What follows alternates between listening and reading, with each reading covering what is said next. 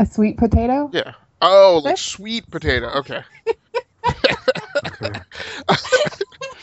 I thought you were saying I'm obsessed with sweet potato chips, not sweet potato chips. See the difference there? See, there's a little.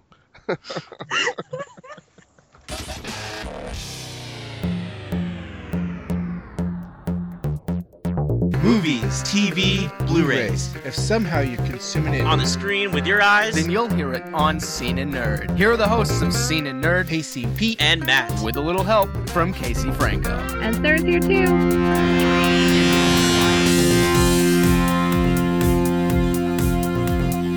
Proudly brought to you by GWW Radio. Welcome to Scene and Nerd. I'm your host, Pacey Pete. Welcome back for another episode. It's been another long, crazy week of television, but we're going to do our best to break it down for you. Alongside always with me is Miss Sarah Belmont. Oh my god. ASAP. 911. 5 exclamation points. That Flash episode, though, guys. And that Miss Felicity Smoke, I die. Yeah. Oh man, I can't wait to hear what Sarah has to say. That's going to be a lot of fun. I'm so excited. And Agasicles. What's up, Agasicles? Boom. I made it a little subdued this week since we didn't prepare our guest for the rather loud intro that I sometimes do.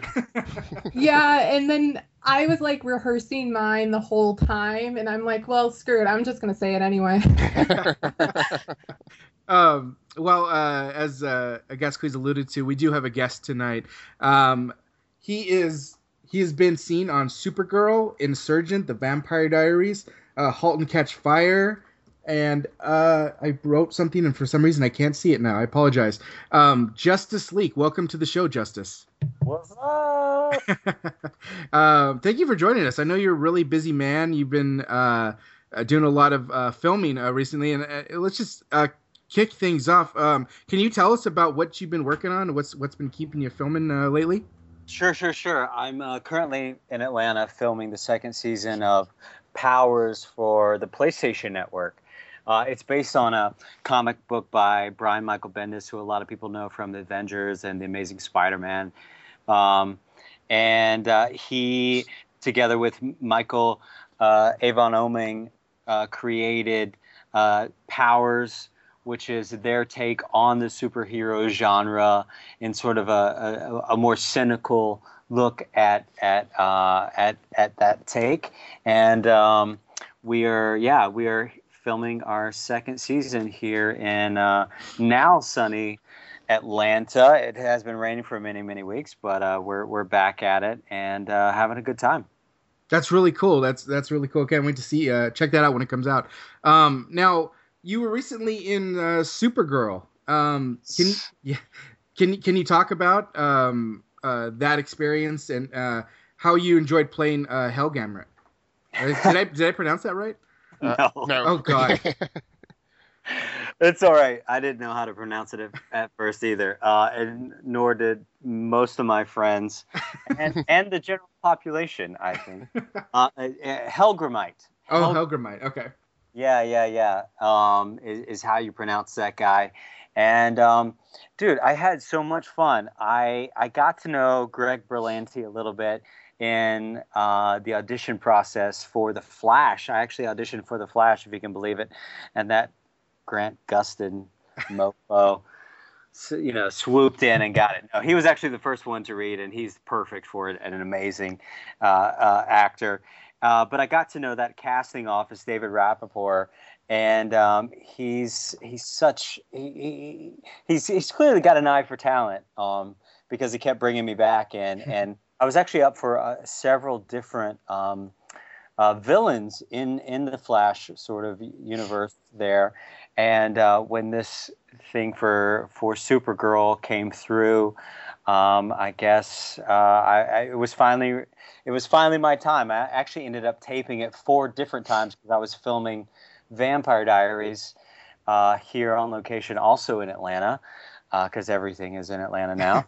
And so sent that off, and the audition, and we could talk about this, but it sort of evolved from my first audition to my fourth one, and what they were looking for specifically to that the villains were going to look like in this new universe for CBS. But I had a blast, man. I had an absolute blast playing this guy.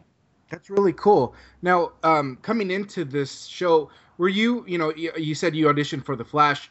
Did you have a lot of knowledge of these characters prior to going into your auditions?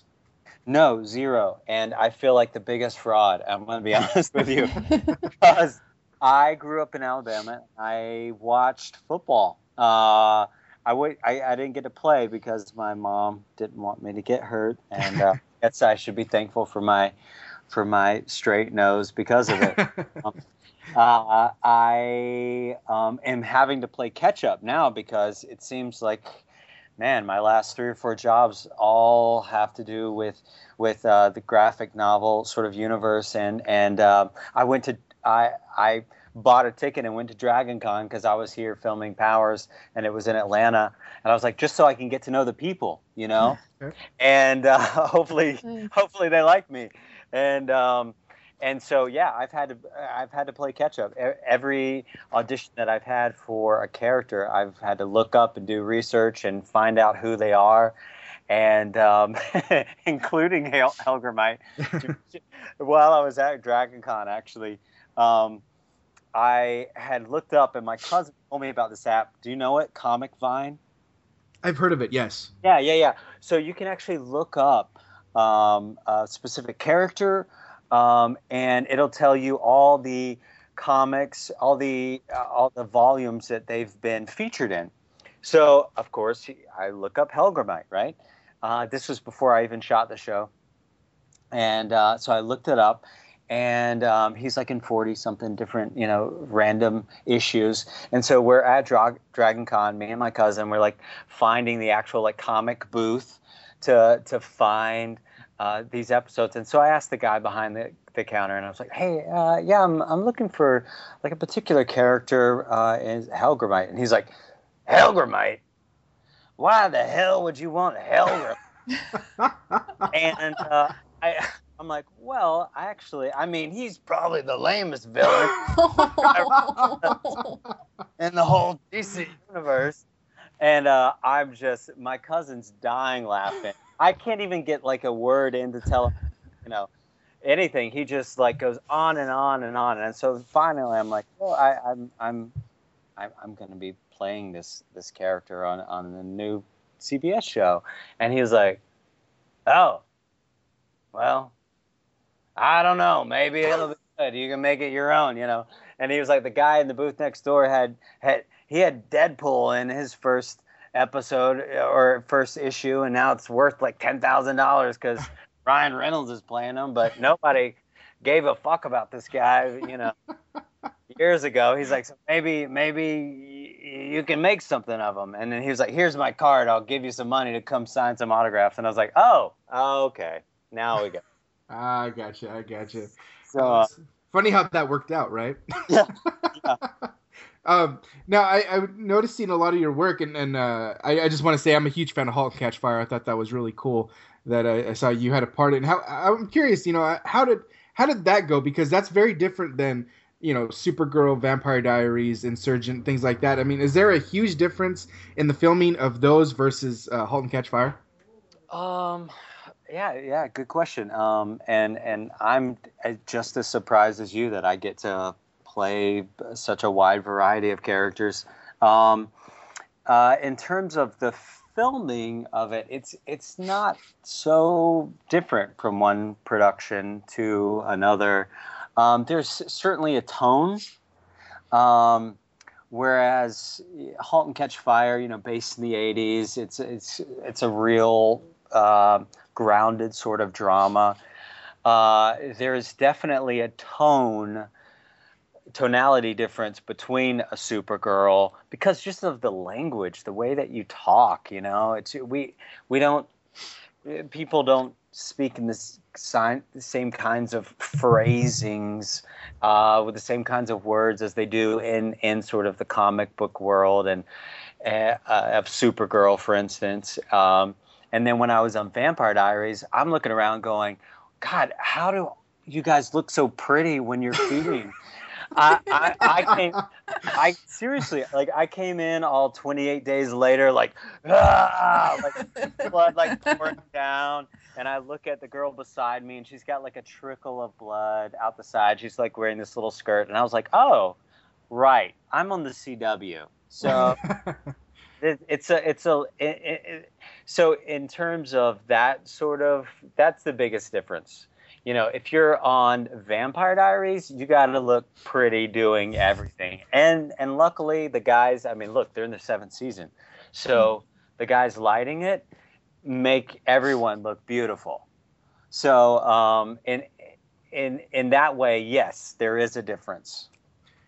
Now, do you have a preference as to which genre you prefer shooting? I get that, I know actually a few friends that are trying to get into the acting industry, and they get excited when they get a job. But do you have a preference of these superhero shows versus a serious show like *Halt and Catch Fire*?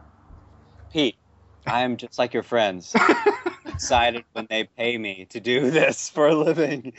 I have not transitioned to that point where I'm like, what shall I do?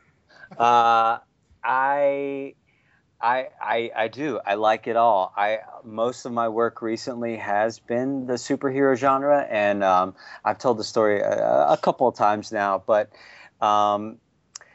one of the coolest moments I've ever had for acting did occur filming Supergirl, and it was if you remember in the episode, you see Helgramite. He's on the back of that truck, careening towards downtown Los Angeles.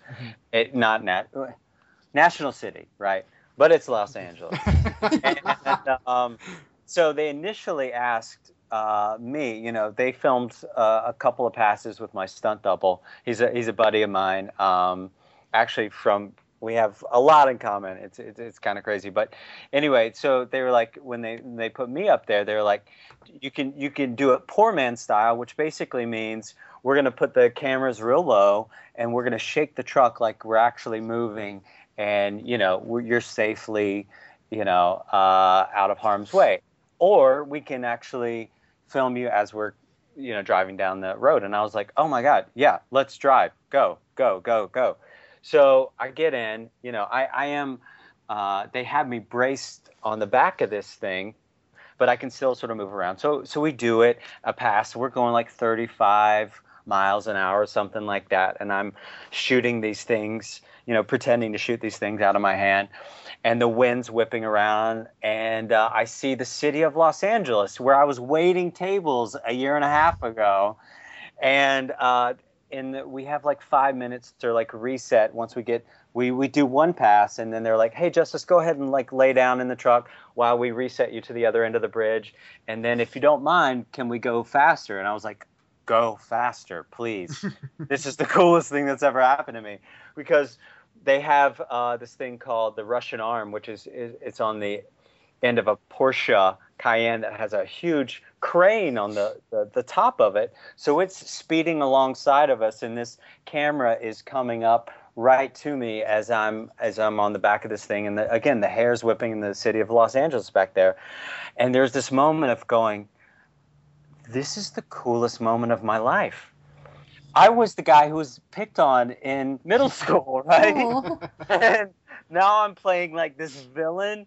And I was waiting tables and wanting to throw food at customers because, just a few months ago, it's like a year ago, but still, it was just like, there was such a sweet moment of, wow, all these moments are finally starting to pay off. It almost makes it all worth it. And I don't know that you get that same feeling when you're, on CSI Miami. I just don't know that it happens the same way that it does when you're on Supergirl and you're a villain from, Krypton. I mean, so in that way, I have to say that if you're working in the comic book world, it it does give you the cool factor just a little bit more.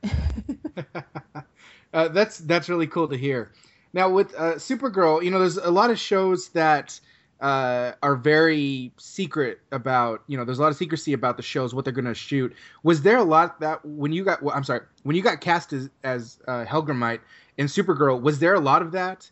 And did they say you can't tell you can't tell your friends, you can't tell anybody who you're going to be and your role in the show?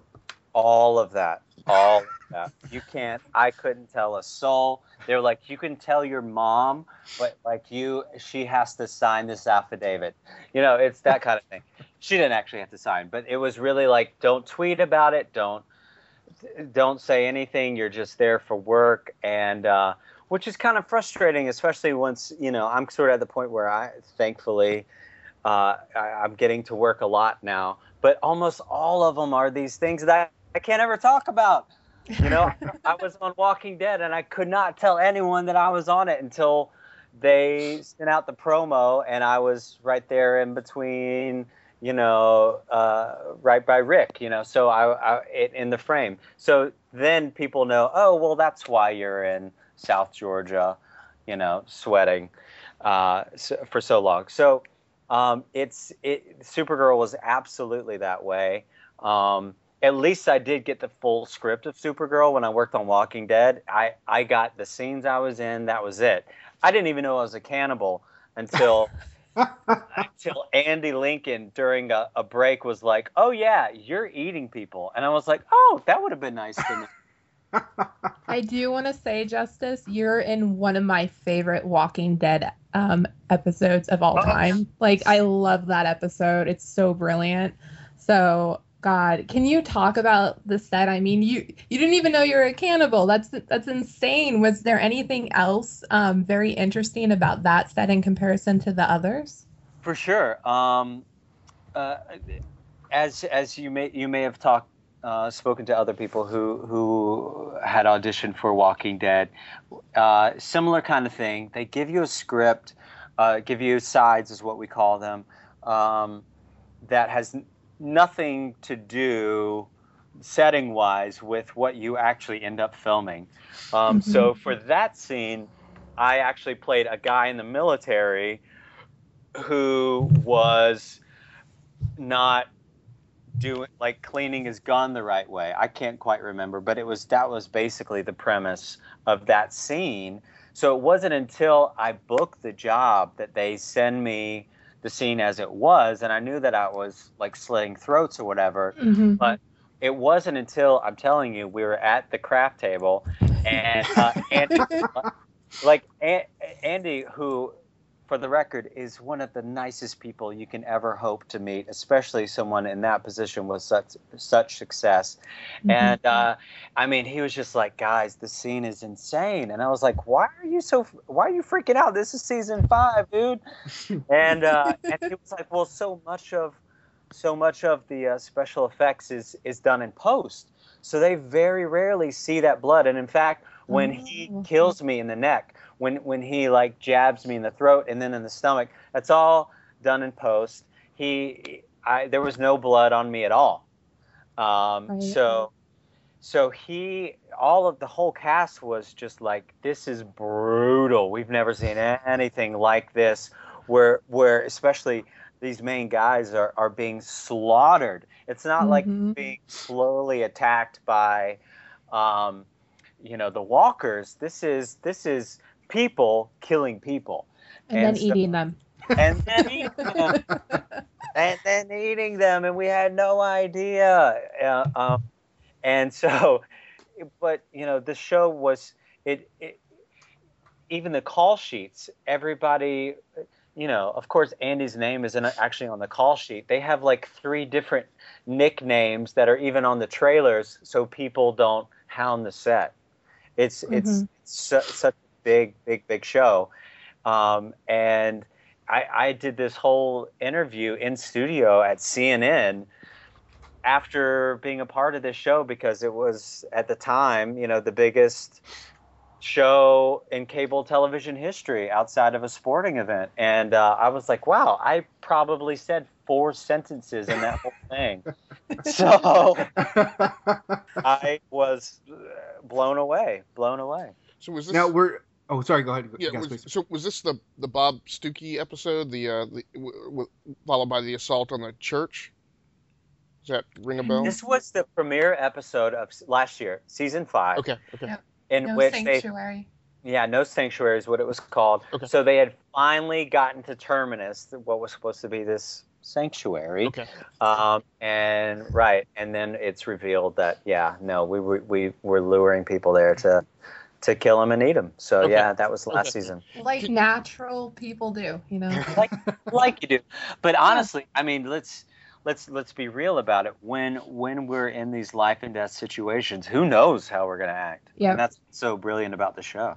Mhm. Can you talk a little bit about the differences on set and with crews in a situation like that where you're on set as an additional actor on a show with a cast that is that seasoned, right, going into their 5th season, where they're kind of in a groove where they're kind of nailing these characters, and the crew and the writers definitely have a pile of creative work behind them as a team, versus filming on Supergirl when that team is definitely in their formative stage and kind of, either probably in the storming stage of people still kind of trying to figure out exactly where they fit in the mold. Are there tangible, noticeable differences in those situations, or is it just all kind of the same? Oh man, great question.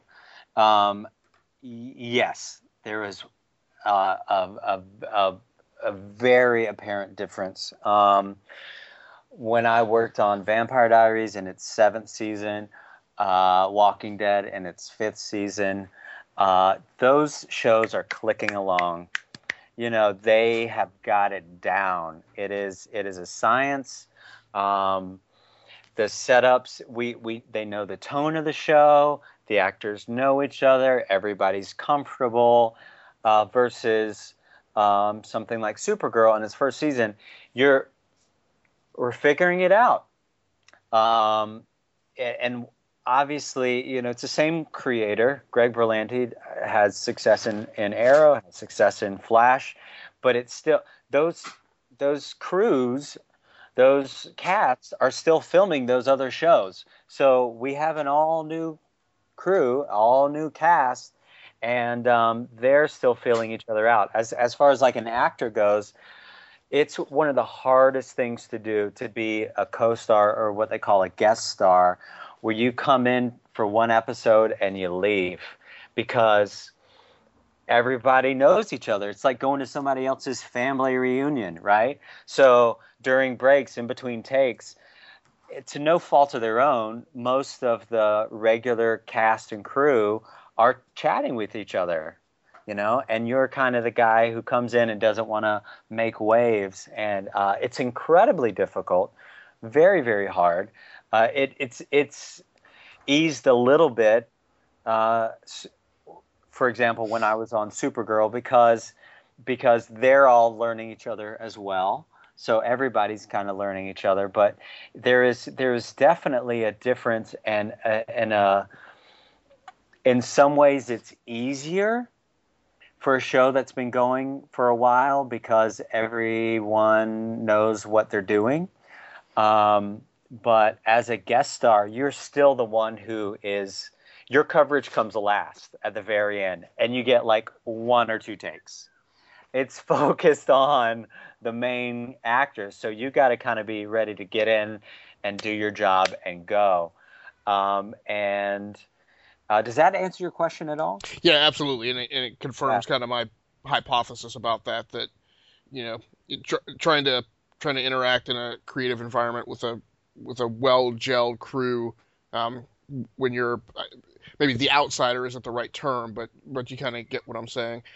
And I think you kind of alluded to one of my other thoughts, which was maybe, in those season shows where everybody's kind of in a good battle rhythm, that maybe, the crew is less tolerant of like, getting you set and getting you in and out of makeup and all that kind of stuff, because, they have this leveled expectation that everybody is going to kind of, be moving at a certain speed. So Yeah, that's interesting.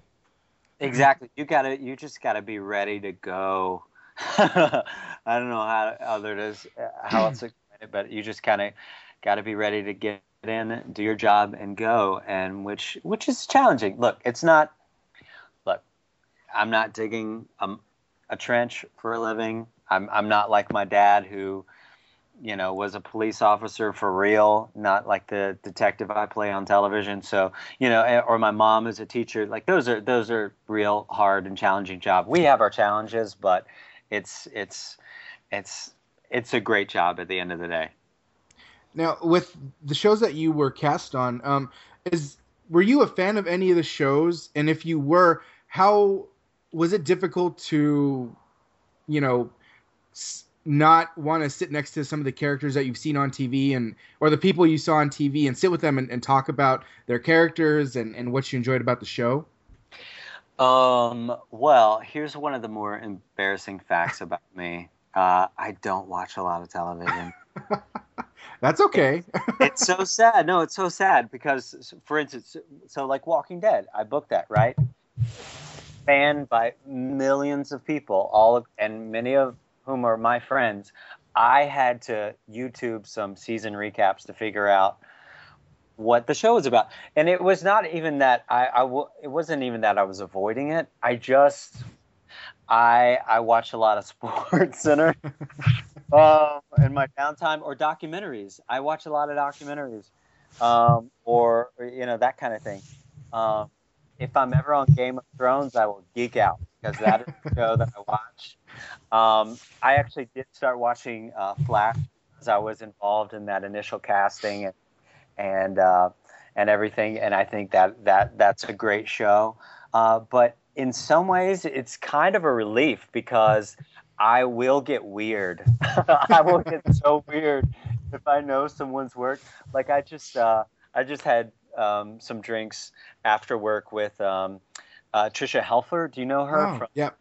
Mm-hmm. I guess number 6 was her in Battlestar Galactica. Mm-hmm. Everyone, I've never saw Battlestar, but like I was getting, as soon as she was announced that she was in Powers, which is the show I'm here shooting, I got 4 or 5 texts from friends going, "Oh my God, you're working with Trisha." I was like, she's having lunch with me right now, and we took a picture.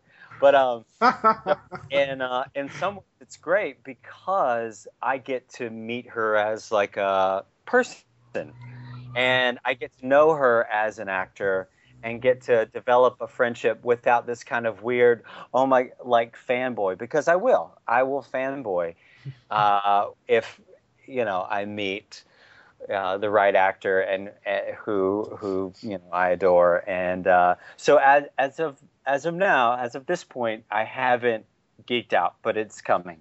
I'm sure. Now you talk. Oh, go ahead, Gascles.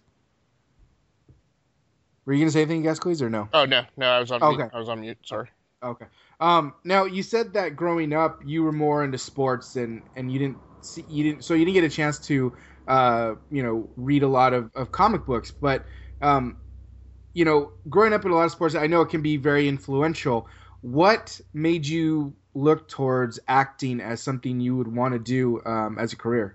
Dude, I never thought about it, to be honest with you. I mean, we in my family, we would go to movies as we were big to go to the matinee and things like that, and we would watch television.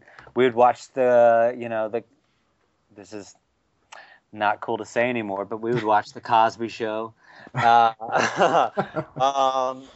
any of those 80s like sitcoms and 90s and that kind of stuff. So and in Montgomery, Alabama, where I was born and raised, there was the Alabama Shakespeare Festival. So I would go to Shakespeare plays, once a year in school at least. And so that was always a part of it. But I was a shy kid. I didn't get into the arts until late. My dad was in band, so I played the trumpet and then ended up being drum major in my senior year in high school, the field conductor, that guy. And I was actually going to be a youth minister, if you can believe it. So I started off school learning that. But it was honestly when have you guys seen Baz Luhrmann's Romeo and Juliet? Yes. Okay, so that is the movie that changed the trajectory of my life, because for the first time, movies stood out as something more than just entertainment. The editing, I'd never seen those quick edits before, the music, the classic text, and I walked out of the theater going, I was just quiet. I was like, what is that? What is it? I want to be a part of that, whatever that is. Mm-hmm. And I actually started making movies. I started on the other end of the camera. I was an editor and filmmaker before I ever started acting. And then my senior year, I'll save you the long story, but I inadvertently auditioned for a play that my senior year in college just by helping a girl read, and the director was like, "Are you sure you're not auditioning?" And then I was in my first play, which was The Crucible, and yeah, right. And I was basically hooked after that, and so I transitioned my love of film and wanting to make film into performing in film and television, and it was that one of those moments of, wow, every sort of part of my growing up in life and these things that have happened have sort of been working towards this moment of performing. And luckily people like to see me do what I do, and luckily I like to do that thing that people will pay me to do. So I feel incredibly blessed, incredibly lucky to have found it. That's really cool. It's good to hear that story, and I really enjoyed hearing your story about, how you were shooting Supergirl and you saw where you waited tables, and it just kind of brought all these memories back and these feelings of where you started. It's always good to hear. Now I got to ask, does anybody have any more questions for Justice before I wrap this up? No. Okay. Now I answered them all. He did. Now, I did want to ask you one more question, just kind of a little fun thing here. But, it's the end of the day, and you're done shooting. You're exhausted. You go to the fridge. What's the first drink you grab? Ooh. Wow, if I actually have anything in my fridge. This is going to sound like such an LA thing, and I'm not this guy at all, but I've really been into veggie juices lately. Like from Whole Foods, you can get all the different kind of things, and there's one close by called Roots here in Atlanta where I'm staying. But the real answer is like a root beer, like a Barks root beer. I will have, if that's a choice, I'm going to have it. That's cool. I mean, I'm a sucker for any kind of root beer float, so I'm right there with you. Right? So yeah, it's just like anytime, especially when it's like in the summertime and it's hot. That's just the number one thing I gotta have is a root beer float. Well, Justice, I want to thank you for coming on and talking to us about your many roles and hearing about your experiences. I mean, it's been a lot of fun to hear about it. And then actually, can you tell us if there's anything coming up besides Powers that you're working on that you can talk about, or? Oh wow, that I can talk about. Are we in secrecy territory again? Well, no. Well, there's one that's sort of in the works. It's a film that's happening at the first of the year, but that's another one that I had to sign this thing about. But I did do a little indie sort of short about that's actually about domestic abuse. It's called Birthday Cake, and I'm really excited about it because it delves into sort of the complicated nature of these sort of domestic violence situations, and that it's not always cut and dry. Not that, I mean, that's kind of a heavy thing, but that should be hitting festivals at least soonish. But yeah, the main thing is definitely Powers, which will hit full force PlayStations in 2016. Awesome. Well, that's good to hear.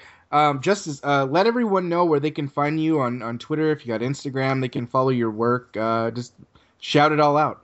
Yeah, for sure. It's all pretty easy. It's basically my name, which is Justice Leak, which is Leak, and there's no E on the end of that, and it's not Justice League, which, I'm still kind of pissed when, like, you're typing in my name. I got to get all the way to the K before Justice League goes away. Like, you got to really be looking for me. But, I'm trying to be better about Twitter, which again is just Justice League. But I do love some pictures, and I'm posting a bunch of stuff from behind the scenes. What they'll let me post of Powers, and then as well as I have some stuff that I actually haven't posted of Supergirl. I'm a little behind. I've been working, but we'll post some of that on the Facebook fan page and as well as Twitter and Instagram as well. Awesome. Well, that's good to hear. We can't wait to see all that. Now, in the future, you're more than welcome to come back and shoot the shit and just hear about what's going on with you. Yeah, well, I would love to be back. Thank you so much for having me. Yeah, that was awesome. Well, thank you very much for being on, Justin. Justice. Yeah, well, wow, I slipped. I did pretty good all the way until the end there. Oh. All the way to the end. No, you're not. You're not the first. Won't be the last. Thanks again, Justice. Bye, guys. Bye. Bye. Thanks a lot. Well, that was our interview with Justice Leak. Good guy. That was a lot of fun talking to him here about his stories. It's always fun to hear about what goes on set. And I thought that was a really good question to Gasquez about, how an actor who is just having a guest spot, how he gels with the other actors and that have been doing it for a while. Yeah, it's I always kind of look for those parallels because I think a lot of industries that appear to be kind of just very distinct cultures away from what the rest of us experience. And I think that's definitely true. There's certainly a different dynamic to working in Hollywood, but I also think a lot of the dynamics are the same as what we see in the workplace. And I think we all know that in the workplace, if you show up on a team that's relatively new, it's much easier to integrate yourself with that team and kind of get things going, versus showing up on a team that's been in run for several years and kind of has its own rhythm and culture and established relationships. So it was interesting to hear that parallel seems to at least hold true in the situations that Justice has experienced. Yeah, totally agree. All right, so we're going to get on to our regular goings on, what we usually do here. As you can tell, and what am I doing this like 45 minutes in? Matt and Casey aren't here today. I forgot to mention that. That doesn't sound terrible. That doesn't sound terrible, does it?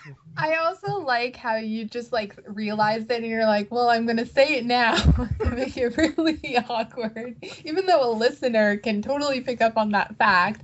Matt, Casey, we miss you. Please come back ASAP. Yes. I totally and Andrew has also not crashed this week. Andy. Oh yeah, no Crasher this week. But he will be back next week. So just heads up. All right, so let's see here. Let's just get back into what we normally do. Like I said, no Matts, no redactions this week. Really quickly, just the movies out. We got someone correct me if I say this wrong. Suffragette. I when I saw that come out, I was just practicing how to say it more than I knew about the movie because I just didn't want to sound ridiculous when I said it. Is that why you got Helgermite wrong? Oh my god, I completely got that wrong. I felt so silly when he corrected me. I was like, oh my god, that was way off. That was just bad. I can't even blame alcohol on that one. That was terrible. Oh boy. All right. So the movie that Sarah just said, that's at 72% on the tomato meter. We got Love the Coopers. I believe that's a Christmas movie. They're already coming out the Christmas movies. That's sitting at a sad 17%. Aw. The 33, that's at 39%. And My All-American running out the new movies at 33%. The new Blu-rays out. We got a few of them. We got Mr. Holmes, Trainwreck, Selfless, and Terminator Genesis. Although I really want to say Genesis because that's how it actually spelled. All right, so that was out on Blu-ray and in theater, so go check them out. All right, so we're gonna get into TV talk. We got a lot of TV to talk about today. We're gonna stick to a couple for today's show. We're gonna kick things off with Arrow, and as you could see in the beginning of the show here, Sarah was very vocal about. Actually, they can hear me, not see me. Just saying. Thank you for correcting me. So many technicalities tonight, people. So many technicalities. But yeah, as you heard Sarah earlier, she was very excited about this week's episode, and for good reason. It was I enjoyed it. I thought it was really, really good. In my opinion, this season of Arrow has taken quite a step forward as opposed to last season. And maybe it's because Oliver's truly embraced the Green Arrow persona. He's certainly more mature, but we got to see kind of what I thought was a mature Felicity Smoke. You know, she gets a lot of crap for being whiny and just kind of like damsel in distress, and she got a lot of that because of last season. But I want to say I didn't find her whiny in this episode. I thought a lot of what she was doing was for a good reason. Obviously, you know, we got to see Ray Palmer back, and that was the center of her emotion. Sarah, why don't you kick things off and tell us what you thought of Felicity, basically Felicity's storyline this episode? Okay, so I kind of agree with you, Pete. However, what I don't agree with is I don't think that Ray Palmer was the heart of that emotion at all. And that's why I liked it so much. It just was happenstance that she was trying to rescue him. And that attempt to rescue him was righting a wrong that she felt guilty about ever since last season. Because now I want to go back for a moment, because one of the reasons why I like this episode so much is because I remember back watching Arrow cast members being interviewed at Comic-Con. And based off of those interviews, I called up my mom and I'm like, Mom, here's what I think is going to happen. And I'm really excited about it. Oliver is clearly all in on this relationship. And oddly enough, Felicity Smoke is hesitant about it. Not because she doesn't love him, but because she's afraid about losing that independence. She's an independent woman. And I can completely identify with that struggle when you enter into a relationship, because all of a sudden you're dependent on somebody else and you're afraid that you're going to lose them, and you've lost people in the past, and it's just you've like closed yourself off, and you've lived your life a certain way so then to have somebody all of a sudden enter your life to take it over, all encompassing, because they're in love with one another, they're partners, and they work together. It's like all these different facets of her life that he's invaded, and she loves him, but she also wants to she's afraid that she's afraid that she loves him too much, but it's almost like she's afraid that something's going to happen. And so it's like a defense mechanism. And I can totally understand that. And I've been there myself in relationships. So that's why I really related to Felicity in this episode. I did not think she was whiny, because it's such an honest emotion. And I'm so happy that for a change, you see the female on screen being shown to have like whatchamacallit? What is that noise in the background, guys? Sorry, that's my chair. I was like, what the heck is that? But to have commitment issues, that's what I was searching for. And because it's so easy to make the man in the relationship have those issues, and Oliver's dealt with those issues all the way back in the first season and in flashbacks. So he's been there, but to reverse the roles in this nature, I think is really refreshing, breathtaking, and honest. And I'm so glad they did this. And you could see this happening from the first episode this season, because she's still working with the team, even though they've left the city. Because I don't know how many people really understand this. She was never the one to say we can either be together and not do the like vigilante thing. She never put that offer on the table. That was always Oliver's all or nothing. So I completely respect that. And I don't know. I really like her. She's my like emotional Siamese twin. Okay. I swear to God, like I am not I'm not a computer genius or anything, but Are you I sure? can still. Are you sure? No, Sarah? I am so sure. My poor father. So, I mean, and her line at the dinner table where she says, I've never wanted to be that girl. I have said that line about so many things, just trying to, like, in the choices I make in life, about a lot of things. It's like, well, if I make that choice, I'm going to be that girl, and I don't want to be that girl. And then you kind of regret not making some of those choices because you lose out on experience or a chance at happiness because you're afraid. So. Gasquez, do you want to share your thoughts on Felicity's emotional arc?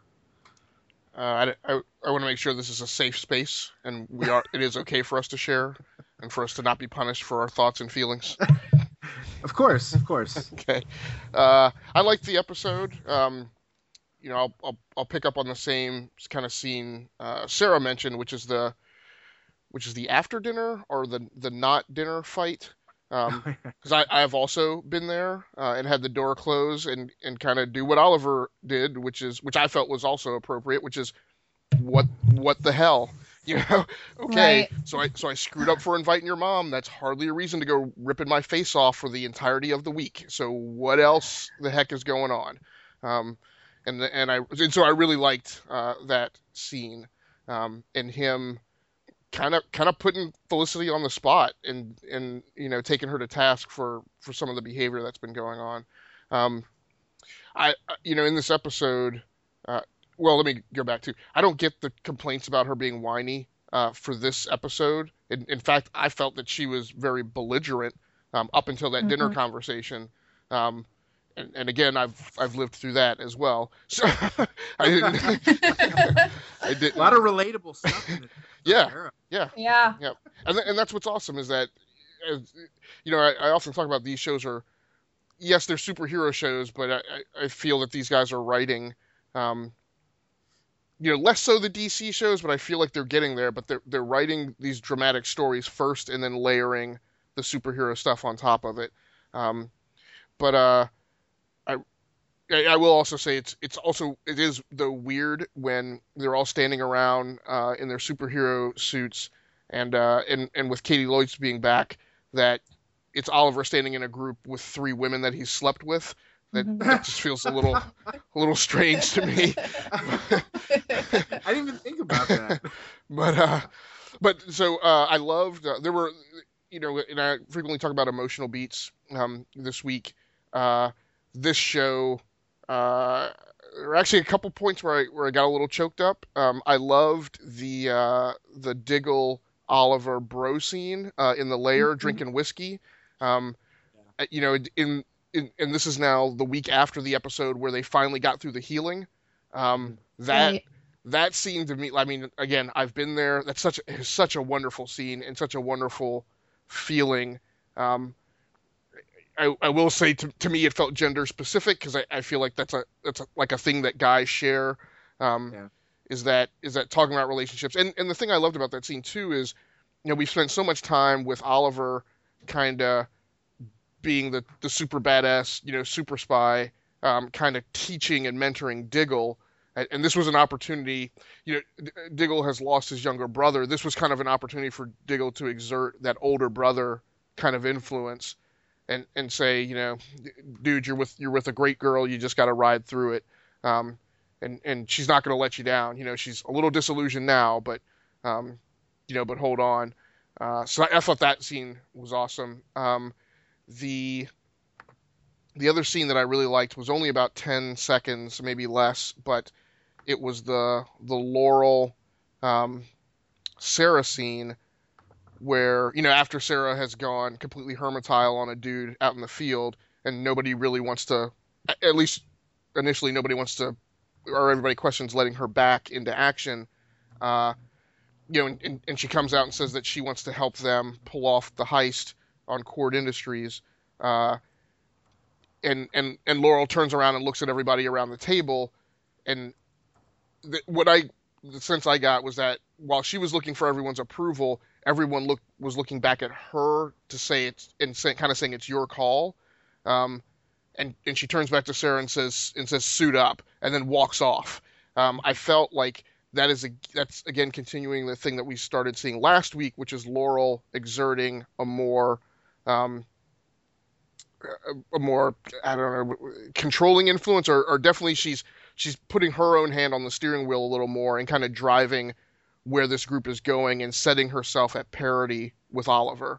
And it was very quick, and I felt like between the scripting and the performances, I was very impressed by them being able to communicate and transmit that in such a small amount of space on screen.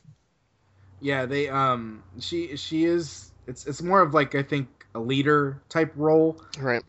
Yeah, and I really liked seeing that. And also to add on to what you were saying about Diggle and Oliver's scene, I really enjoyed that. To me, it kind of took me back to season 1, when they had that, when they developed that relationship, and that's something we had been missing because of the events of the end of last season and getting through the beginning of this season. So that was really nice to see.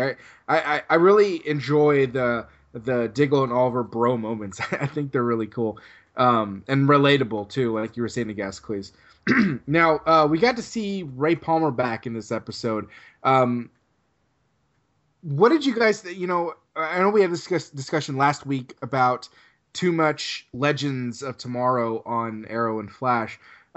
Did you guys think there was too much of him in this episode, seen as, he was the one they were trying to save? Or do you think it was done just about right? His character was given just enough time, and because we could potentially see him again in the next episode. I'm not sure, and I can't even remember if last week's preview teased that and all. I can't remember. But Sarah, what was your thoughts on Ray Palmer being back on the show? Okay, this week's teaser did not tease him being in the show, but they did release photos that tease him being in the show next week. So there you go. There you go. I thought it was the perfect amount. This is how for me personally, this episode was like, okay, this is how we're going to naturally set up Legends of Tomorrow, even though there are a lot of plot holes we still don't really know how Damien Dark got Ray. Like, I still don't understand that. Yeah. Or how, it exploded and he managed to catch his suit at the same time, while falling off a building and all of this stuff. There's a lot of plot holes, but we're just going to skip over that, okay? Sidebar. And it was a good amount of Sarah, not too much. That being said, it was in my opinion, it was kind of, for me, I really wanted her to pull a Buffy and to be really mad about having been brought to life, or back to life. Because the Sarah I met in season 2, she was pretty broken, and she was distraught. At one point, she was willing to kill herself instead of going back to the League. So I would have thought that she would have found some peace, and then to be brought back, and then to figure out that, yeah, you have your second chance at life again. However, you have this bloodthirst that causes you to kill people at random. So I thought that was kind of a little weak in my opinion, that she was so happy, but they also needed to tie it up to let her, and she went to Central City, right? Yes. So maybe we see her in Flash within the next 2 episodes, and then the big crossover is gonna completely set up Legends of Tomorrow. But yeah, so I thought it was a good amount, because it was like what I was saying before about Felicity. in my opinion, her motivations were not necessarily, or her actions weren't necessarily driven by this plot line just to bring back Ray Palmer, but by an emotional turmoil that she was going through that was much more relatable and understandable. And it seemed justified, and it seemed so, but then again, I'm biased, so now we've been speculating since the beginning of the season whose grave Oliver's standing over. Now, I don't remember who it was who said their theory, but I know there was a lot of talk of it being what's his name? The Lance. Quentin. Yeah, Lance. That was Andy. Andy brought that one up. Yeah, and so does this, with how they're using Quentin to get to Damien, does this make you guys wonder if that could potentially be him who's dead? Yeah, it almost makes me wonder it a little bit too much. Okay. In a weird way, like the first episode. God, I keep wanting to say pilot, but the premiere made you want to think it was Felicity, and you still kind of do, and there's still a chance. And okay, sidebar or side note. Uh-oh. Did we lose Sarah? Sarah, you there? Yeah. Okay, we lost you for a second. I went off to the side and I never came back. You did. You got bumped to Earth 2 for a second. Come on back. Okay. Well, I'm back. I'm back in the real world. So tonight's episode, or the other night's episode, so Damien Dark isn't Felicity's father. I don't think there's any, I don't think that's a possibility anymore. But my point relaying back to who's in the grave, the writers have to wrap up that storyline before killing Felicity Smoke. Like, if they're going to do that, fine, but they got to give us Papa Smoke and have that all play out, because they've been teasing that since season 2. Mm-hmm. So I'm kind of a bit relieved Damien Dark isn't, and I think I've heard some whisperings that we're going to see Papa Smoke. I don't know in what capacity, but hopefully not too much so that she can continue on, over in season 5. I guess, please, can you give us your thoughts on Quentin potentially being the person that Damien kills? And even if that's not even who you think it is, who do you think it could be? That's still my lead running theory. I'll do credit to Mr. Andy, but I also had that theory before hearing him voice it in a conversation with Everett Harn before we had that episode. And my thought has been that it gets discovered that Quentin is working with Damien Dark. Damien Dark gets publicly outed as being a bad guy, and therefore that's why you don't see a lot of awards and accolades around Quentin's grave, that basically he dies in disgrace, and the police department doesn't honor his passing. And that's why, in that scene around the grave, there's not a lot of people, and there's not kind of the standard, like, policeman's kind of honor wreath and things like that. So that's been my running theory. I will say with Quentin meeting Felicity's mother last night, mm-hmm. It introduces the possibility that it's her who winds up in the grave. Yep. Wow, I didn't even think about that. Yeah, I've thought about that too. Right. It makes a lot of sense. She's coming back in a few more episodes after the crossover. Okay. And so that and I think she's going to even be in episodes 9, and they're shooting 11 right now, and she's released some photos. So that is a strong possibility, and for something to play out, because Felicity shippers, I'm sorry, I'm still on your side, for story purposes, and the fact that this show is probably going to go on another few more seasons, I don't think that the relationship between Oliver and Felicity is going to continue after the season 4 finale. I hope they reunite if they are torn apart. So if it is Donna Smoke in the grave, depending on how that happens, I think another contributing factor will be something that causes Felicity to quote unquote go dark and to leave Star City and to break up, you know. So I can definitely see it playing out that potentially it could be Donna Smoke in the grave, and that causes Felicity to make some very rash decisions. Yeah, that could. Or you could Oh, go ahead. you could see kind of in that vein, Sarah. You could see Felicity blame some decision that Oliver made, maybe in conjunction with his interoperation with Lance, and wind up blaming Oliver and others for the death of her mom, and kind of retreating away from the group. Or if they introduce her father, like the same way that Malcolm Merlin sort of drove Thea to leave at the end of season 2, because after all the lies and everything happened and she's realized the truth and she just wants to be able to defend herself, sort of have the same sort of like evil father thing happen. You know what I'm saying? Yep. Do you know what I'm saying? Yep. So on that note, we talked earlier a little bit ago about the Legends of Tomorrow and how Arrow and Flash are going to have the huge crossover. So with that, let's talk a little bit about the Flash this week.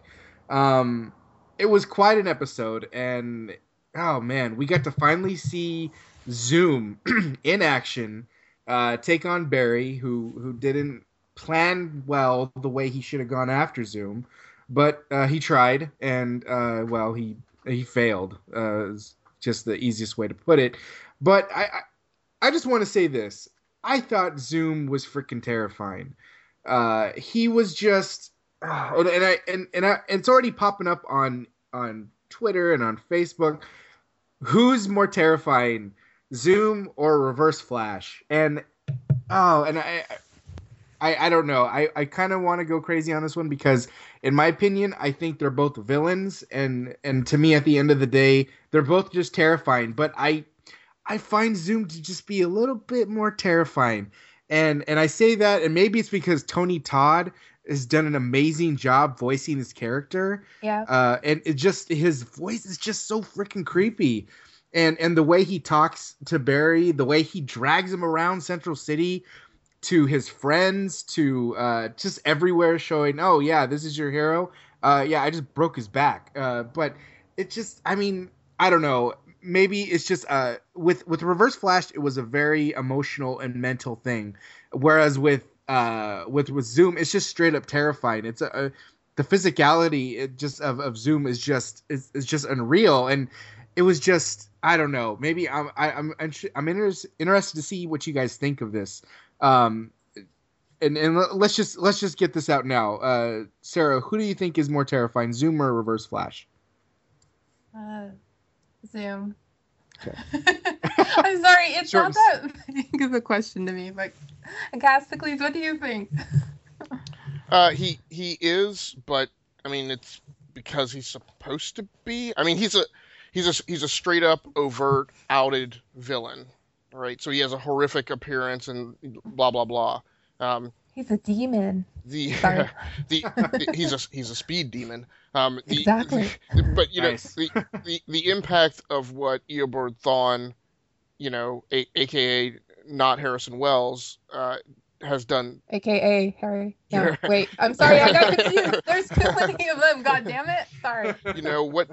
What he put Barry and that team through. Those are scars that, and they're telegraphing it on the show, still exist today, unless Zoom gets into the business of doing something much more underhanded. At the end of the day, he's going to wind up being a villain. He's going to wind up being a villain that they defeat and move on to the next villain of the week or big bad of the season. So I get it. I mean, he's got the voiceover. He's got the claws for fingers. But again, he's a very overt, obvious, in-your-face bad guy. And to me, it's the types who get under your skin and into your head and do the psychological scarring that wind up being the more evil. Yeah, and just to add on to that, or actually, let me just use that to move on to my next point. That the scars that you talk about that Reverse Flash left are really showing, like you said, and they really showed in this episode where Barry just wanted to take on Zoom, and he's clearly hiding feelings of the fact that he wasn't the one that killed Reverse Flash. He wasn't the one that So there's this feeling of dissatisfaction of it's still out there that he's always gonna know that he didn't have the chance to save his mom, or he didn't save her, and he didn't kill Thawne. So it's just eating at him, and so he uses that to take on Zoom at a time when he shouldn't have taken on Zoom. Sarah, what do you think of that? Can I call another technicality, please? Okay. Like a flag on the play. Yeah, that's right. I know a little bit about sports. That's right. You get sports in Alaska? You know what? You're just mean, okay? I don't like it. But I'm gonna call it technicality. So Joe was the one who said that Barry was still chasing Reverse Flash, and then Barry sort of denied it, even though I think it's true. And then the second conversation where they the plan didn't work at first, and they decide to give up, and Barry's a little angry, and Joe pulls him aside, and Barry reveals that it's not necessarily that he wasn't the one who killed who got his mother's killer. It was the fact that in the confessional tape at the beginning of the season that Eobard Thawne sent to Barry, he mentions that a line that really hit home, or like really caused a big emotional scar for Barry, in the sense that he'll never be happy. And so that's what they used as the motivation for the way that Barry behaved in this episode. Or at least maybe I watched the episode wrong, but that's what I thought. And granted, I did watch the episode twice. No, you're absolutely right. That's the way it went down. And I actually didn't like the happiness line, because I was more hoping that they were going to reference back to one of my favorite lines back in the season 1 finale, where Eobard Thawne tells Barry that I wrote it down. Oh, he looks him in the eye at the beginning of that episode, and he's like, I am not the thing that you hate. And I really want to know what Barry hates after that. So I wish they had referred to that. And that conversation after, where about the happiness thing, that was just set up so that Barry could go and then kiss Patty. And so I didn't really like that. I thought it was very Why didn't you like that though? I mean, it kind was of too obvious, Pete.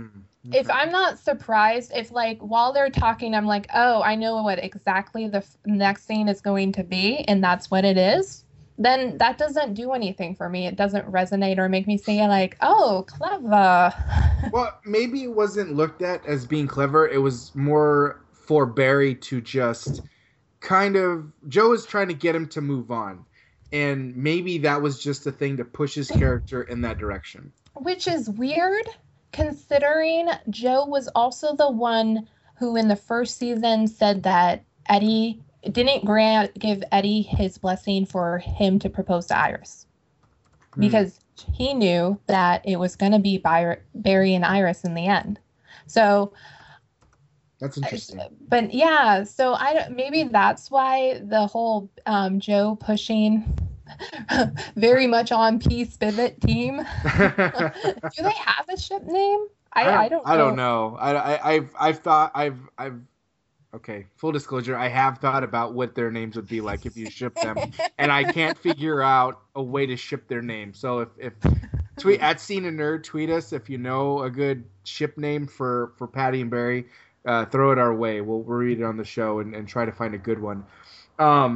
Yeah, let's get to Cisco and Harrison and Star Labs. What do you guys think of Harrison? Sorry, let me back up. My train of thought is completely in mush right now.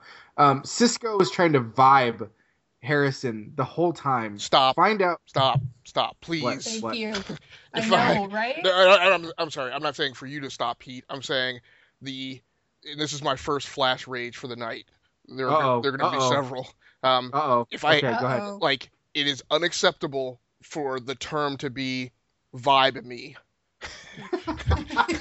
So, the verbiage use of vibe. yes, No. and so and I apologize. So the pairing of that, he was trying to vibe him, to me is also unacceptable. The mixture of the verb vibe with any pronoun that follows it, I believe, is unacceptable. They need to figure something else out. Sorry. Sorry. That's okay. No, that's okay. You know what?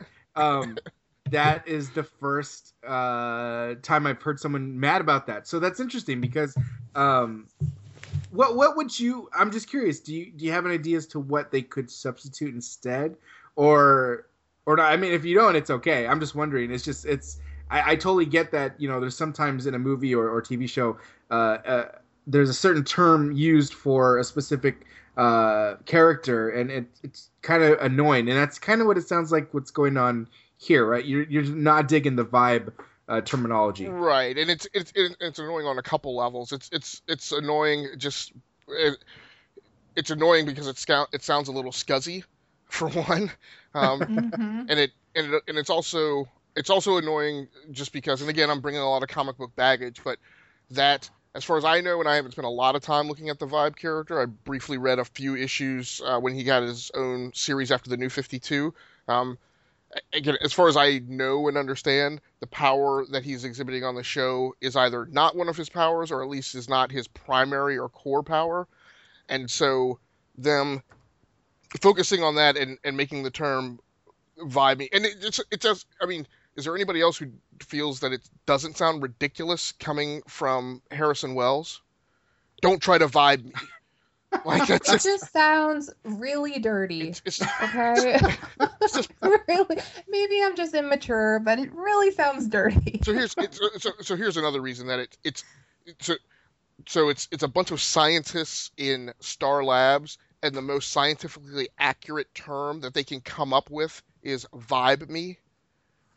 Right. All this scientific jargon gets thrown around willy-nilly every week, but this is just called vibing somebody. It's right. It feels like a term that a bunch of elementary school kids could have come up with, and it's very jarring to throw it into the middle. I mean, to throw it in the middle where sentences bracket either side of it, where there's references to particle accelerators, dark matter, you know, and the space-time continuum, you know, and portals to other Earths. It's a little janky and very out of place to me in the show. Sorry. That's okay. That's fair.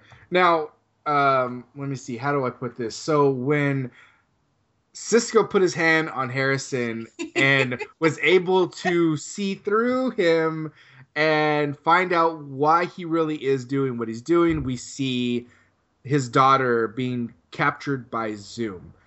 Sarah, what do you think of what do you think of that storyline? Do you think that this is truly what it's all about, his daughter, or is there, on top of that, do you think there's another motive going on here?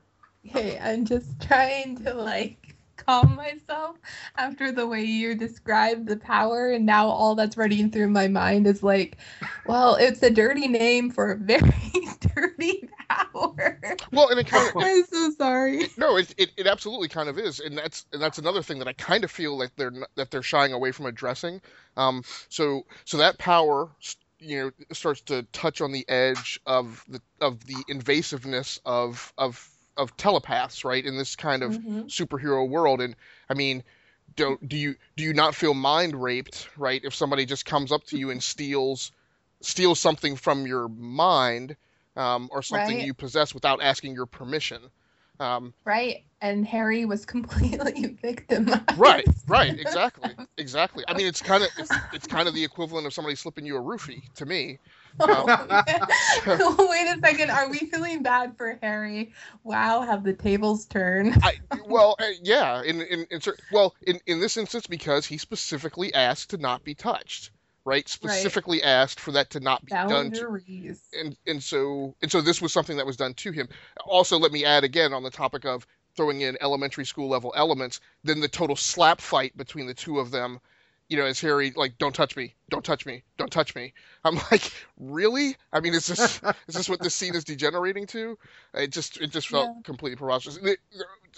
Pete, to address your question directly, more of my concern, and again, another jarring element in this episode to me was, I'm willing to accept that that's what it's about.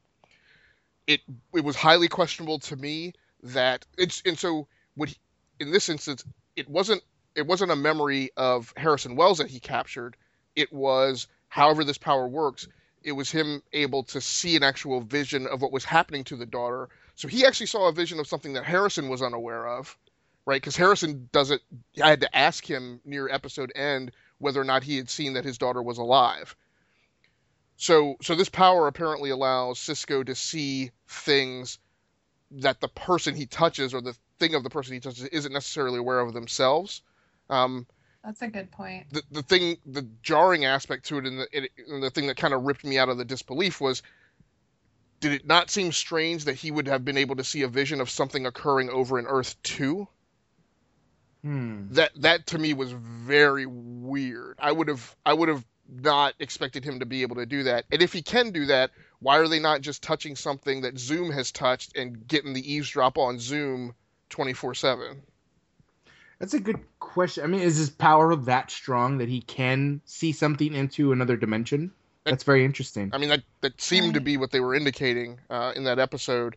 But again, when you do that and none of the characters kind of question that, they just accept it. That to me just seems very weird and strange. That's a good point. Right. Do you guys like that they're kind of throwing little breadcrumbs about Sisko's powers? Like, do you think it's something where it's going to build up, or do you think this is where we're going to get for this season? Anybody? Well, after just listening to Agastocles poke holes into it, I don't like it as much. But that's because they're using it in service of the story, to move the story forward, and so it's being used as a plot device. And when you notice that, it really bothers people. It would bother me. It's probably going to bother me in the future. But I think it's going to expand more. Maybe in a future episode they'll actually start addressing, like, it's no longer Sisko is able to see memories, which then evolved into seeing different experiences people have, and now it's into different universes and different dimensions. So I feel like they're subtly evolving it, but because they're not addressing it, it looks too much in service of the story and too much as a plot device. And like, okay, we need to have somebody be able to explain to everybody else Harry's motivation. Well, let's use Sisko for that. Does that make sense? And does that answer your question? No, that makes sense. Gascon, do you have any thoughts on that? Boy, do I. Loaded question, I guess. So here we are arriving at the nexus of the concern that I expressed 3 or 4 episodes ago, 3 or 4 SSN episodes ago, which is my big concern with this show was, were they going to do things that felt a bit lazy by reaching for levers that are now there because they've been injected and are now present in the story, and provide shortcuts for getting down whatever path it is that they're trying to get down. And I feel like this episode is representative of that. The vibe thing is becoming too easy of a lever to get around, and now, like Sarah said, they're plot holing it because they're using it and then not covering all the ground that they've opened up by virtue of using it. Maybe there was a creative point to the whole trying to use Linda Park as a Dr. Light doppelganger to lure Zoom through, but that seemed incredibly contrived. I felt that whole when it was a bit, right, it was funny when they were trying to train her up, but then the actual execution of it just felt painful. It was like watching like an American Idol audition. Really? Yes, because to me it did, because it was patently obvious to me that would never have worked. It was incredibly janky to me to believe that the group would have ever been convinced to move in that direction. The other thing is that Barry revealing his identity to her seemed, again, too easy of a lever to pull. Yeah. I was like, really? I mean, for this, I mean, so when I think of it in terms of return on investment, right? Let me put it that way. Revealing his secret identity to her to get the trap that he got with all of the horrible setup, I'm like, bad investment, Barry. That wasn't worth you revealing your secret identity to somebody for. And again, it was very difficult for me to believe that anybody would have thought that would have worked, which just makes the whole thing seem kind of janky. And again, that's interesting. And again, the show is falling. So this week for me was a repeat of the episode 2 weeks ago, where I was basically bored for 35 minutes of the show, and then kind of sat up and started paying attention. This week it kicked in with 7 minutes and 48 seconds remaining in the show. Why do I remember those numbers so poignantly? Because I'm starting to see a pattern of, okay, everything up to this point is pretty much superfluous crap, and then when the shotgun goes off, I consciously look at the clock, right, to see, oh, now something worth my attention has occurred. How much time do I have left to actually try and enjoy this episode? And I'm consciously aware of that. And again, I feel that's a repetitive, tropish framework that the show is falling into. Zoom breaking Barry's back feels very much like a palette swap for the Bane Batman story. So that's exactly what I thought too. Right. Mm-hmm. Yeah. So there's just and then oh my God, and then I feel like the absolute worst thing this episode was when he does reveal his identity to her reaction being, oh my God, I've kissed the Flash, was just like the most horrific disservice to a female character that I think I've ever seen. And I don't usually, get on a political bandwagon about that. I definitely agree that women should be treated more fairly and represented more accurately. But that high school level response for that kind of character, again, that's the reason you reveal your identity, to get that reaction. Just in terms of what the characters do and the script writing, I was just like, come on. I mean, really? That felt like an episode of Buffy the Vampire Slayer, which was a great show, but was depicting high school students, and I would have expected that kind of response. I don't expect that kind of response from a late 20-something-year-old, 30-something-year-old, professional female. It just felt out of place and just horrifically written. And again, I hate to throw around the term lazy writing, but just felt very lazy. No, that's fair. And I did thought it was interesting that it made sense that they wanted to lure Zoom out, so they had Linda practice to be Dr. Light.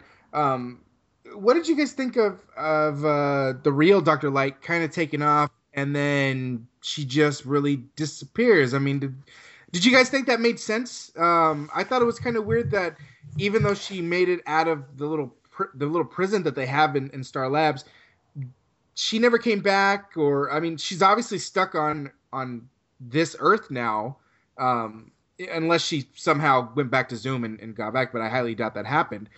Do you guys think that this is something that's going to come back and bite them in the butt later on? Or do you think they would just not touch this again? Sarah, what do you think? Oh, I think they're going to touch it again. Or they're going to vibe it again, guys. Am I right? Matt, that was like, oh, he would have made that joke if he was here. Anyways, that's totally a Matt joke. But yeah, I thought that was, okay, Okay, so many thoughts about that subject. First of all, put Patty on the team. This is the second episode in which she's telling Joe or Barry about something, and then the next scene it happens, and you're like, okay, so she's really getting all this information, and in the scenes for next week, she's the one who's going to bring up Grodd. So put Patty on the team. That's all I'm saying. Like, obviously, she's in the know about these things. And I think I liked Dr. Light. The opening of the show was really slow for me, and I was starting to pick up on a lot of the contrivances and plot devices. And then you had the first Barry Joe scene, and the second one, sorry, of when he talks about Barry still trying to chase Reverse Flash, and that's when I picked up my interest, and the rest of the episode kept my interest the whole time. For whatever reason, I was able to suspend disbelief about a lot of the stuff that happened, I guess, because I was just in it. And yeah, it was so charmingly purposeful of how bad the Dr. Light Barry fight was, that I was just like, they're having so much fun. I give it to them. Like, that was just like fun. And then it was a great treat to have that. And then to just get the devastation of the last like 8 minutes following that. So you have this idea of like the humor and the lightness of being a superhero and having these powers and how cool it is, contrast with the devastation and the idea that you're still just a man with these powers, but you can still be killed, you can still be stopped. And so I think we lost Sarah again. Hold on. And we lost you. You're back. What? We lost you. Did I cut out again? You cut out again. Okay. So, where did you lose me? Devastation. Yes. Oh, I think I might have said that more than once. So you were... So I really liked it, I think. Yep. Or Okay. no, I know I really liked it. Jeez. Technicalities. Damn it. That's funny. All right, I wanted to end the Flash talk on this, and that was the humongous Flashpoint Easter egg in the middle of the show when we hear that when we're on Earth 2 and they're watching the news and we hear that Oliver Queen did not make it out of the ship alive. He But more died, importantly, but his father did. And his father has now taken up the mantle of the Hood. And What else am I missing? he was also unmasked as being the vigilante too. Oh, I missed that part. Which made me think, because Flash airs before Arrow, that in the next episode, what if Damien Dark actually does get the mask off Oliver and outs him as being. But sorry, that conspiracy theory was proven wrong, but still, it was fun while it lasted for 24 hours. Anyway, continue, Pete. Well, I really love that Easter egg. Because if you're familiar with the Flashpoint comics, when we're following Barry's story, he's lost his powers. He runs into Batman, who isn't Bruce Wayne. It is Thomas Wayne. It is Daddy Wayne, who is Batman, not Bruce. Bruce died instead of the father. So we get it, Pete. Yeah. Well, you know what? I like. I'm sorry. It's just funny. Pete, you felt like that was honoring that content in Flashpoint. To me, it wasn't just honoring. I think it was just taking its place, because obviously they can't have Batman on TV. Yeah. So this would be the next. Yeah. So this would obviously be the next best thing. However, how does that play into the Flash? Who knows? Who knows if that ever crosses over? I don't know. At least the way it's working out, it's probably not going to happen the way it does in the comic books. But Who knows? Maybe it happens with Jay when he goes back to Earth 2 or however he gets his powers back. But yeah, I just assumed it was a throwaway. I mean, I don't think it'll actually be addressed. I will, however, remove that particular poker chip off my table as far as being another thing that I raged about in this episode. Hearing your perspective on it, because again, when I heard it, I just conjoined it with my aggravation over the back-breaking, kind of being a rehash of the Batman Bane storyline. And I felt like this was just rehashing something from Flashpoint, but again, transposing it, and I'm like, I felt it was kind of unnecessary. But hearing your perspective on it, I can see that, and I can kind of take it in a different regard. Yeah, I mean, it's I can definitely see how you think it would be a throwaway, because it can definitely come off like that. But like I said, I think because they can't use Batman, which I think to me, that's exactly why they used it, because they were able to get away with it with Arrow. Obviously, they can do that on television.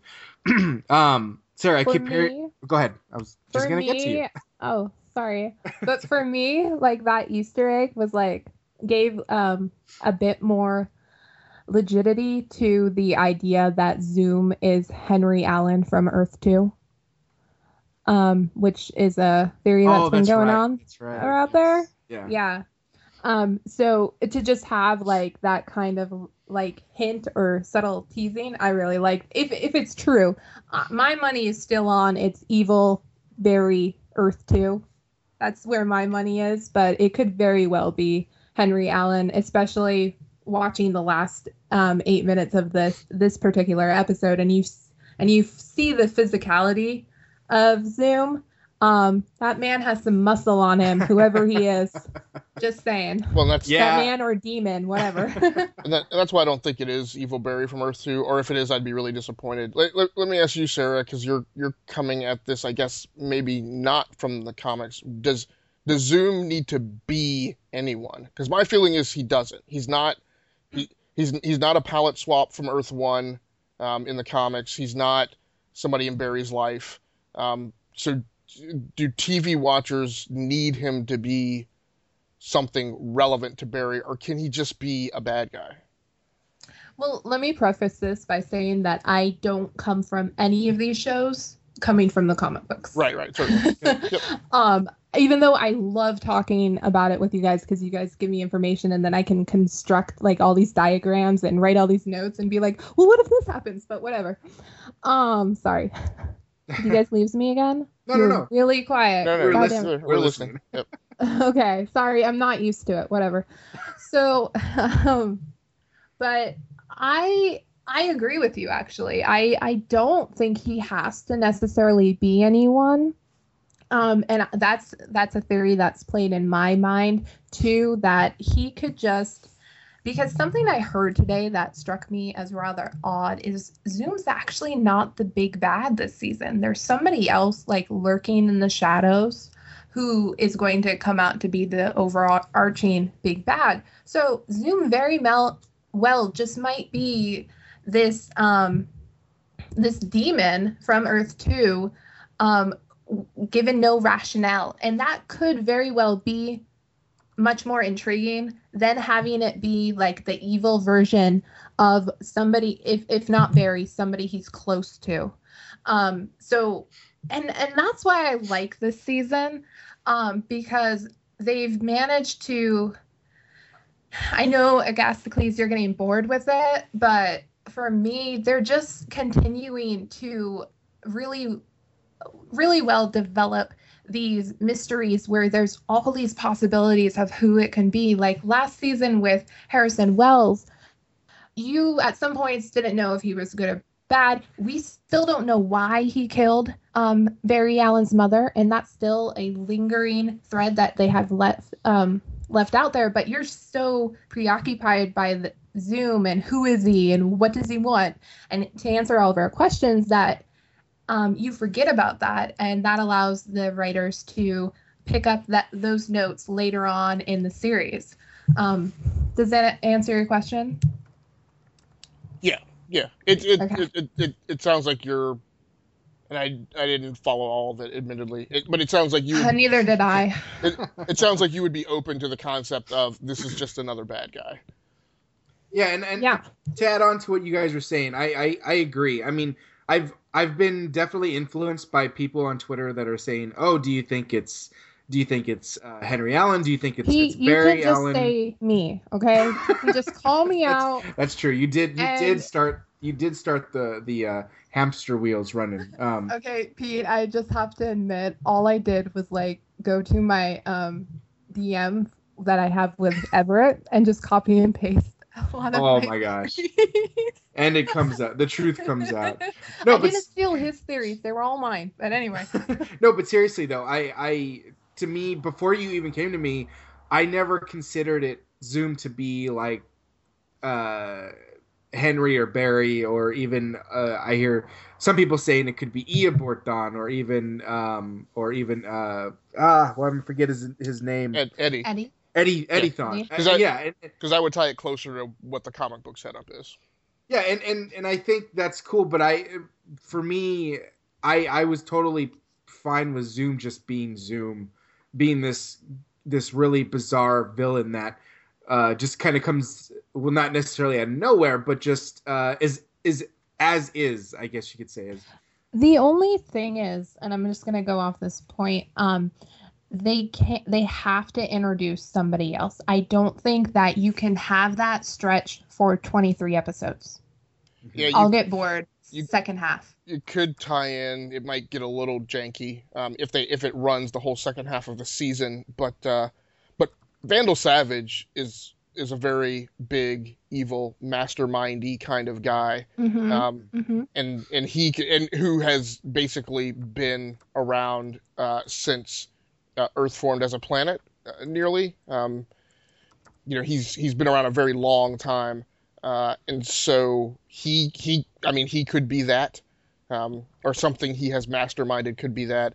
And while we're on that topic, Wait. I'm sorry. Go ahead. Sorry, wait, you mean he could be Zoom? No. Okay. No. God, no. Okay. The other big bad? Yeah, he could be the other big bad. And I know he's... No. Go ahead.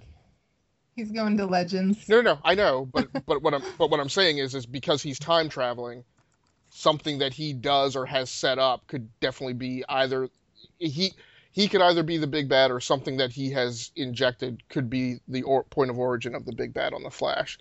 Again, like I said, he could introduce it. Yeah, that would get kind of janky because he might be going back and forth and appearing in the two shows throughout the whole second half of the season, which I think could get problematic. But I don't have a warm fuzzy for how much Legends of Tomorrow is going to be allowed to stand on its own in its second season run without periodically hooking back into the already existing shows. So I don't know. I guess we'll see. I could have sworn that over the summer they teased that Mirror Master was going to show up this season. And I don't know. Say I heard that too, but I'm not. I don't know. Yeah. He could be. If he does, in my mind, he doesn't break out as a more significant threat than Zoom, but I don't know. Yeah. Interesting. Okay. Well, that's going to do it for our talk of the Flash this week. As you can tell, we were a lot of discussion about the story, about Zoom, and a lot of technicalities. And we really enjoyed the show. It's taken some time for Gasicles, but it's understandable. There are some issues to take. There are some things to take issue with going on in the story, but we still got a long ways to go, and we're getting to that mid-season finale. As we all know, it's going to be the huge Arrow Flash crossover that's going to give us Legends of Tomorrow, even though it's been not just sprinkled, but it's kind of like when you're eating a salad you go to a restaurant and they say, do you want pepper with your salad? And they just pour it on your salad. That's just kind of how it feels like Legends of Tomorrow. And just was that a was that a bad food analogy? just to be on record, I did not enjoy this week's episode. Really? I didn't. I barely stayed engaged. It was well acted. I appreciated the performances. I felt like the script writing and the overall show run was significantly problematic. I barely ranked it above this week's episode of Supergirl, and I stopped at ranking it below Supergirl out of fear that I was just being overly angsty and biased.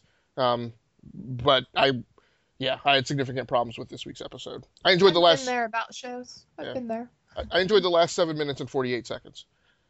Except for Barry getting his back broken. But go ahead. Right. Pete, did you just say that the crossover was the finales? The season finales? The Mid-season finale? Oh, it's not. It's not. It's not. It's not. Technicality. It just hit me right now. It's not. Dang it. Okay. That's why you're there. You're calling me on the stuff I have no idea what I'm talking about. You know, but it is it just coming proves up. I listen to you. That's a good. That is a good point. But that is. I think that's actually the first week of December. Is when those are happening. So not the mid-season finales. So just to correct it. Thank you for that, Sarah. All right, so that is going to do it. Does anyone have any? I know I usually do classic TV picks. Anyone got any picks for this week? That's a. Well, is that a resounding no? No, well, if you haven't seen Battlestar Galactica, you should. That show is amazing. Yes, it is. The original or the The 2000. Okay, gotcha. Yeah, the 2004, I think. Yep. Yeah, 2004 through 2008. I own a collector's edition on DVD. Yep. Mm-hmm. Nice. That happened. Since in light of it being Friday the 13th, I'm going to suggest Friday the 13th. The original, not the remake. And the original, if you didn't know, the killer is Jason's mom. Not Jason, but it's still a classic. So definitely check that out. Why did you just spoil it? Oh, my bad. Sorry. I spoiled the movie that came out like 30 years ago. My bad. And not the show, Pete? Not the show. So my classic pick for this week would be, and Sarah's going to despise me for this, would be Goldfinger, just because it's the only kind of antiquated thing that I've watched recently. And you guys just talked about a lot of Bond movies on your show, right? We did. Did. Yeah. And all right. So as we sign off, let's all plug everything you guys are doing. Take us away, Sarah. You can find me on Twitter at SJ Belmont, SJBELMONT, and you can see all of my crazy conspiracy theories, rants, raves on thegww.com in the entertainment section. And I'm going to let Agastocles plug our other passion project, if you may. Go ahead, Agastocles. Yeah, certainly. So if you want to catch up with me on Twitter, you can find me at Agastocles Stamus. That's 2 S's in the middle, or on Google Plus under the same name. As far as on the GWW.com, you can check out our new podcast, Two Girls, a Guy, and a C. I do that every time. Technicality. Maybe it's because I want it to be 2 girls, a guy, and I don't know, but it's 2 guys, a girl, and a scene, where we do in-depth coverage of movies, TV shows, and do scene breakdowns and dive deep on various topics. Most recently, addressing the historical impact of the James Bond franchise. A very small smattering of thoughts about the recent release Spectre, and also cover our top 5 Bond films of all time. And you can check out my reviews and thoughts. I'll be doing a Bond series. I don't know what I call it, but it's revisiting 10 Bond films over some period of time. I don't know how quickly I'll get through it, and various comic book reviews and Supergirl reviews. I'll continue reviewing that show for the remainder of the season. All right, sounds good. And never mind. I'm not gonna go, Pete. Okay. You can find me at Pacing Pete on Twitter. You can find us at Scene and Nerd on Twitter. Check us out on iTunes. If you subscribe, give us a shout out. Let us know what you think of the show. We will give you one on this show as well. That is going to do it for our show. I think we might get Casey and Matt back next week. I'm not sure, but I think we will. I know. We'll see. You have to tune in next week to find out. I'm leaving you with that cliffhanger. So, all right. So that is going to do it for our show. You have a DVR. Use it. You're welcome.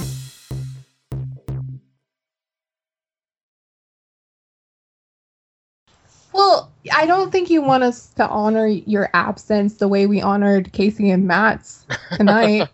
Right, exactly. Hey, in case you guys aren't smart enough to realize, 2 people aren't here. No, it was very well done, Pete. Yeah, nice work, Pete. I'm glad.